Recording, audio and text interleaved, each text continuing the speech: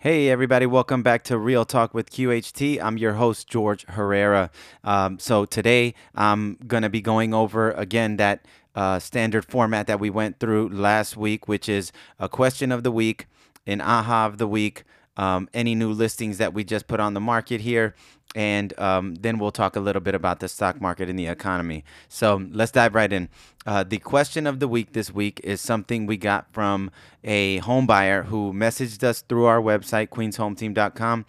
They actually sent us a message. They said, I'm a first time home buyer, but my wife is already a co-signer on another property. So, can we buy a house with 10% down payment, or do we need to have the 20% down?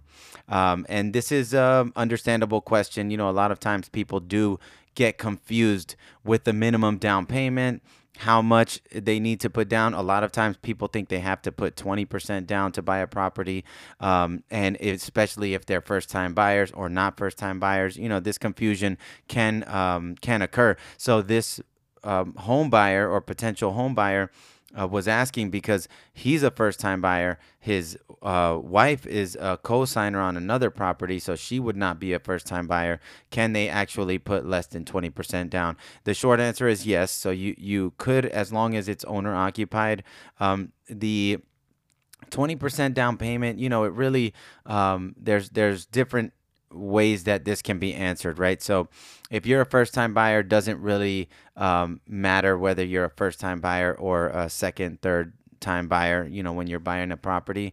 The minimum down payment is typically based on whether you're going to live in the house. So if it's an owner occupied property, you can put as little as 3.5% down payment. The requirement in order to put 3.5%, 10%, 15%, you know, less than 20% down payment, or even less than 25 really, is when it's an owner occupied property. So that's the requirement. If, let's say, you were purchasing a property for investment, whether you're a first time buyer, second time buyer, third time buyer, the minimum down payment, at least here in New York City, would most likely be 25%. So for investment, you would need to put the minimum of at least 25% down payment. But if you were planning to live in the house, you could actually put less than 20%, you know, 10, 5, or 3.5%, whatever you choose there. So hopefully, if anyone else was wondering that, that gives you an idea. You know, when it's owner occupied, you can put that the lower down payment. And then something else to keep in mind is that your ratios will come into play too. So even though you might qualify because it will be owner occupied and you qualify to put, let's say, 3.5% down, when your lender runs all of your numbers and your debt to income ratios, a lender might tell you that with 3.5% down, your ratios are over the requirement, over the threshold, and you wouldn't qualify. So somebody might actually, a lender might tell you that you need to put 10% down, you need to put 20% down in order to qualify for the loan, in order to actually meet the requirement, right? So that's something to keep in mind just in case. But in general, you do not need to be a first time buyer in order to put less than 20% down. And many times, when you do need to be a first time buyer, is for a lot of programs and grants. So, a lot of those first time home buyer grants, down payment assistance programs, government programs for help with home ownership, a lot of times those do require you to be a first time buyer, and many times they require you to live in the house for a certain amount of time too. All right. So that was our question of the week this week. If you have a question, feel free to send it in queenshometeam.com/askqht, and then we'll be sure to answer it on the podcast. All right, second, we go to our aha of the week this week. And my big aha this week is related to challenging your assessment in New York City. So if you're a homeowner, you probably received your notice of property value within the last 30 days, because ours came in the mail too. Homeowners receive their notice of property value, and in there, it tells you how to challenge your assessment if you believe that it is inaccurate. you can challenge your assessment. Now, if you go to Long Island or something, there's a bunch of tax grievance companies that are always marketing to get your taxes reduced and to appeal your assessment. Here in New York City, you don't see too much of that, but there is a process that you can follow in order to challenge your assessment. It's not the easiest thing, but it's not overly complicated either. My big aha here was that it's a two-step process. And the aha was that you have to challenge your market value with the New York City Department of Finance, and then you have to challenge your assessed value with the NYC Tax Commission. The appeal for the Department of Finance is actually pretty straightforward. That one is just a link. You go to the website, you do the request for review, you fill out your property information, and then you have to upload comps also. So you upload the comps to support your appeal, and then you submit that. So that's how you challenge the market value through the Department of Finance. And then the second step is actually a form. So you have to actually download a form. You have to go to the New York City Tax Commission site, download the forms. You have to fill them out. Also include supporting data to support your appeal, which would be comps. And then you actually have to submit that one by mail or in person. No fax or email is accepted for that one. So that's where a little bit of extra legwork is required. But for challenging the assessed value through the NYC Tax Commission, that one has to be done by mail or in person. And so that was my big aha, just the overall process. And we're actually doing it ourselves. I'm going through the process for our property here. Even though our property, I don't believe it's overassessed. But I just want to go through the process to see what it's like, see what the whole process is like from A to Z, and to see if we're actually able to get a reduction, right? So I'll keep you posted on a future episode to see how that goes. But we're also going through this process. Now, real quick, if you need comps, if you're planning to challenge your assessment and you need some comps, reach out to us, queenshometeam.com, and we'll be able to send you some comps for your property. And then second, something important to know for the Department of Finance, when you're appealing your market value with Department of Finance, the deadline for Class 1 properties, which would be 1 to 3 family homes, is March 15th. So this is actually right around the corner. It's very close by. So if you're listening to this and you're planning to challenge your assessment, you have to do it right away. And if it's too late, then just know that for next year, March 15th for Class 1 properties. The deadline for Class 2 and 4 properties is April 1st. So that one gives you a little extra time. And then in terms of the NYC Tax Commission, when you appeal with them, the deadline for Class 2, 3, or 4 properties is actually March 1st. And the deadline for Class 1 properties, again, 1 to 3 family homes, is March 15th for the NYC Tax Commission appeal. All right, so that was my aha this week. I thought it was pretty interesting. Somebody reached out to us, a homeowner, for help with challenging their assessment. And so I just did all the research to give them a step-by-step guide on how to do it. And if you want to get that guide also, feel free to reach out and I can send that over to you. All right. So next up, we go to our new listings this week. And we do actually have 2 new properties that just hit the market. The first one is a 1-bedroom condo in a high-rise building in Forest Hills.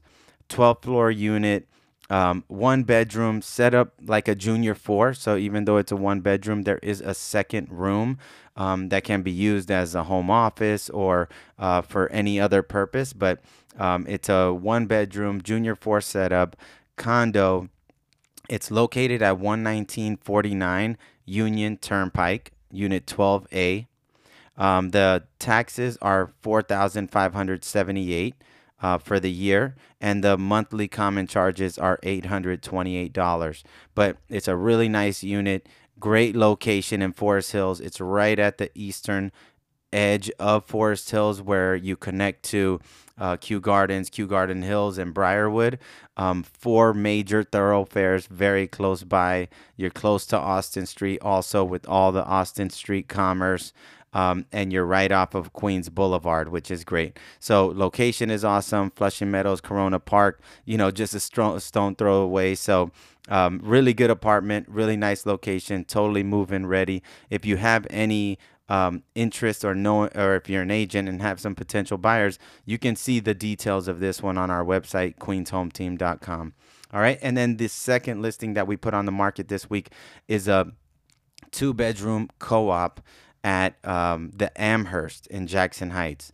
It's a second floor unit, Unit 2H. The location is 3440 78th Street. So 3440 78th Street, Unit 2H in Jackson Heights.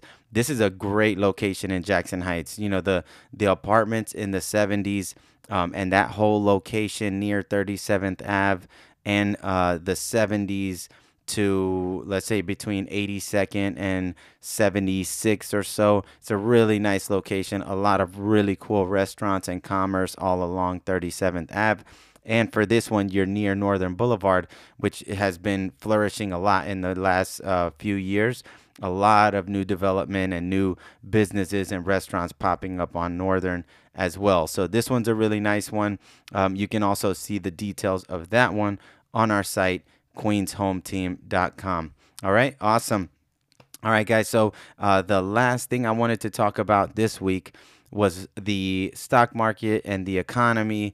Any new happenings, any new news that's been occurring that may be relevant to home buyers, homeowners, us as agents, or the real estate market in general. So the first thing I wanted to briefly talk about was the Russia-Ukraine crisis, which, as we know, Russia has actively invaded Ukraine, and this is like the talk of the town. It's the news everywhere right now. Every channel you turn to is talking about it. So it's a huge deal globally, and most likely we will see some impact or ramifications from that in our day-to-day lives. Right now, it looks like the main place where we'll see it will be at the gas pump with gas prices, but there's a lot of other areas in our day-to-day life where we may see impacts from this. Just something to keep in mind and something to watch out for. I know right now, whenever it's something related to war or anything like that, you can see that people get really uneasy, people get on edge, and it can affect people's mindset. For us as real estate agents, our concern is always what our Queens home buyers and Queens homeowners actually thinking. And so for this particular situation, we know that this can affect just people's mindset and maybe hesitancy to buy or sell or make any move. But overall, nothing immediately impacting us here, but definitely something going on globally that we have to pay attention to. The second thing I wanted to talk about was the stock market sell-off and then the rally that ensued afterwards. So this week we had a big sell-off. The market's been going down. There's been a sell-off, and stocks have been getting hammered over the last few weeks. But on the day that Russia invaded Ukraine, the stock market was down big at the start of the day, and then towards that whole day, it actually ended up multiple percentage points higher. There was a big rally that ensued that day, and I heard someone. I was actually reading on Twitter, and one of these famous investors said, when stocks go up on bad news, on the day of some really bad news, pay attention, because that might be, we don't know for sure, but maybe that was a sign that the bottom of the has been, has come in. There's obviously going to be a lot more volatility, but definitely there was a big rally on that day, and then also the following day, a big rally in the stock market. So hopefully that helps everyone out there with portfolios and with their down payment savings accounts in case you're using those funds for a down payment, and your 401ks. Now, more so specifically related to real estate, mortgage rates, they're pretty much a full point higher than they were last year. This week, we came across three different buyers who all had mortgage rates over 4%. We had two that were at 4.25% and another one that was, I think, at 4%. So three separate buyers that we looked at their pre-approvals or just speaking to them, what rate did you lock in or what rate are you getting? All of them quoted over 4%. And I think you'll see this if you're in the market to buy, then you probably already know this. But right now, it looks like we are a full percentage point higher in mortgage rates than we were last year. So that's definitely significant and something to keep an eye on, because it may not be now, but at some point, if mortgage rates continue to rise, there is a breaking point. There will be a point where the rise in the mortgage rates really impacts buyer demand. So right now, we're definitely higher, and it's something to watch closely as the year progresses. And lastly, also related to mortgages is I read an article this week that mortgage applications dropped to pre-pandemic levels. So mortgage applications just last week, they dropped to the lowest level since December of 2019, which is right before the pandemic hit.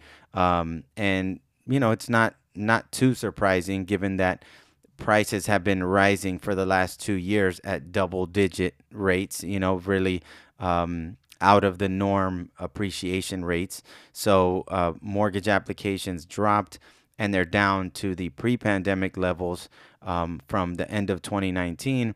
And just in case anyone out there doesn't remember, when we were in the beginning of 2020, I remember January 2020 and December 2019, us talking to our team and all of us preparing for a buyer's market in 2020. We were actually in a shifting market in 2019, and it kept shifting more and more towards buyers as the year went on. And then in the beginning of 2020, our whole team was prepared for a market that was going to be more so in favor of buyers. And then what ended up happening is that the pandemic hit, and then from that bounce back that we had the big rally, and we had the pent up demand shot back into a huge seller's market, and that's been for the last 2 years. So not to say that that's what's going to happen now, but definitely something noteworthy that mortgage applications dropped to the lowest level since December 2019.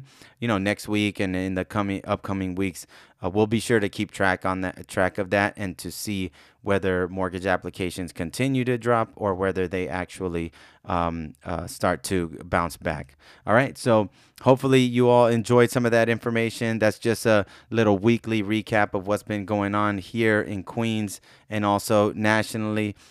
If you ever have any questions that you'd like us to answer on the podcast, feel free to send them in to us, queenshometeam.com/askqht. If you have topic ideas, you can reach out to us with those too, and we'd be happy to shoot an episode on it. We're always looking for content from the listeners, because the listeners are the ones that actually have the real in the field questions and curiosity. So we'd love to get more ideas from anyone who's out there listening. All right. Thanks as always for tuning in. This is George Herrera with the Queens Home Team at Keller Williams Realty. Stay safe out there. Take care and have a great day.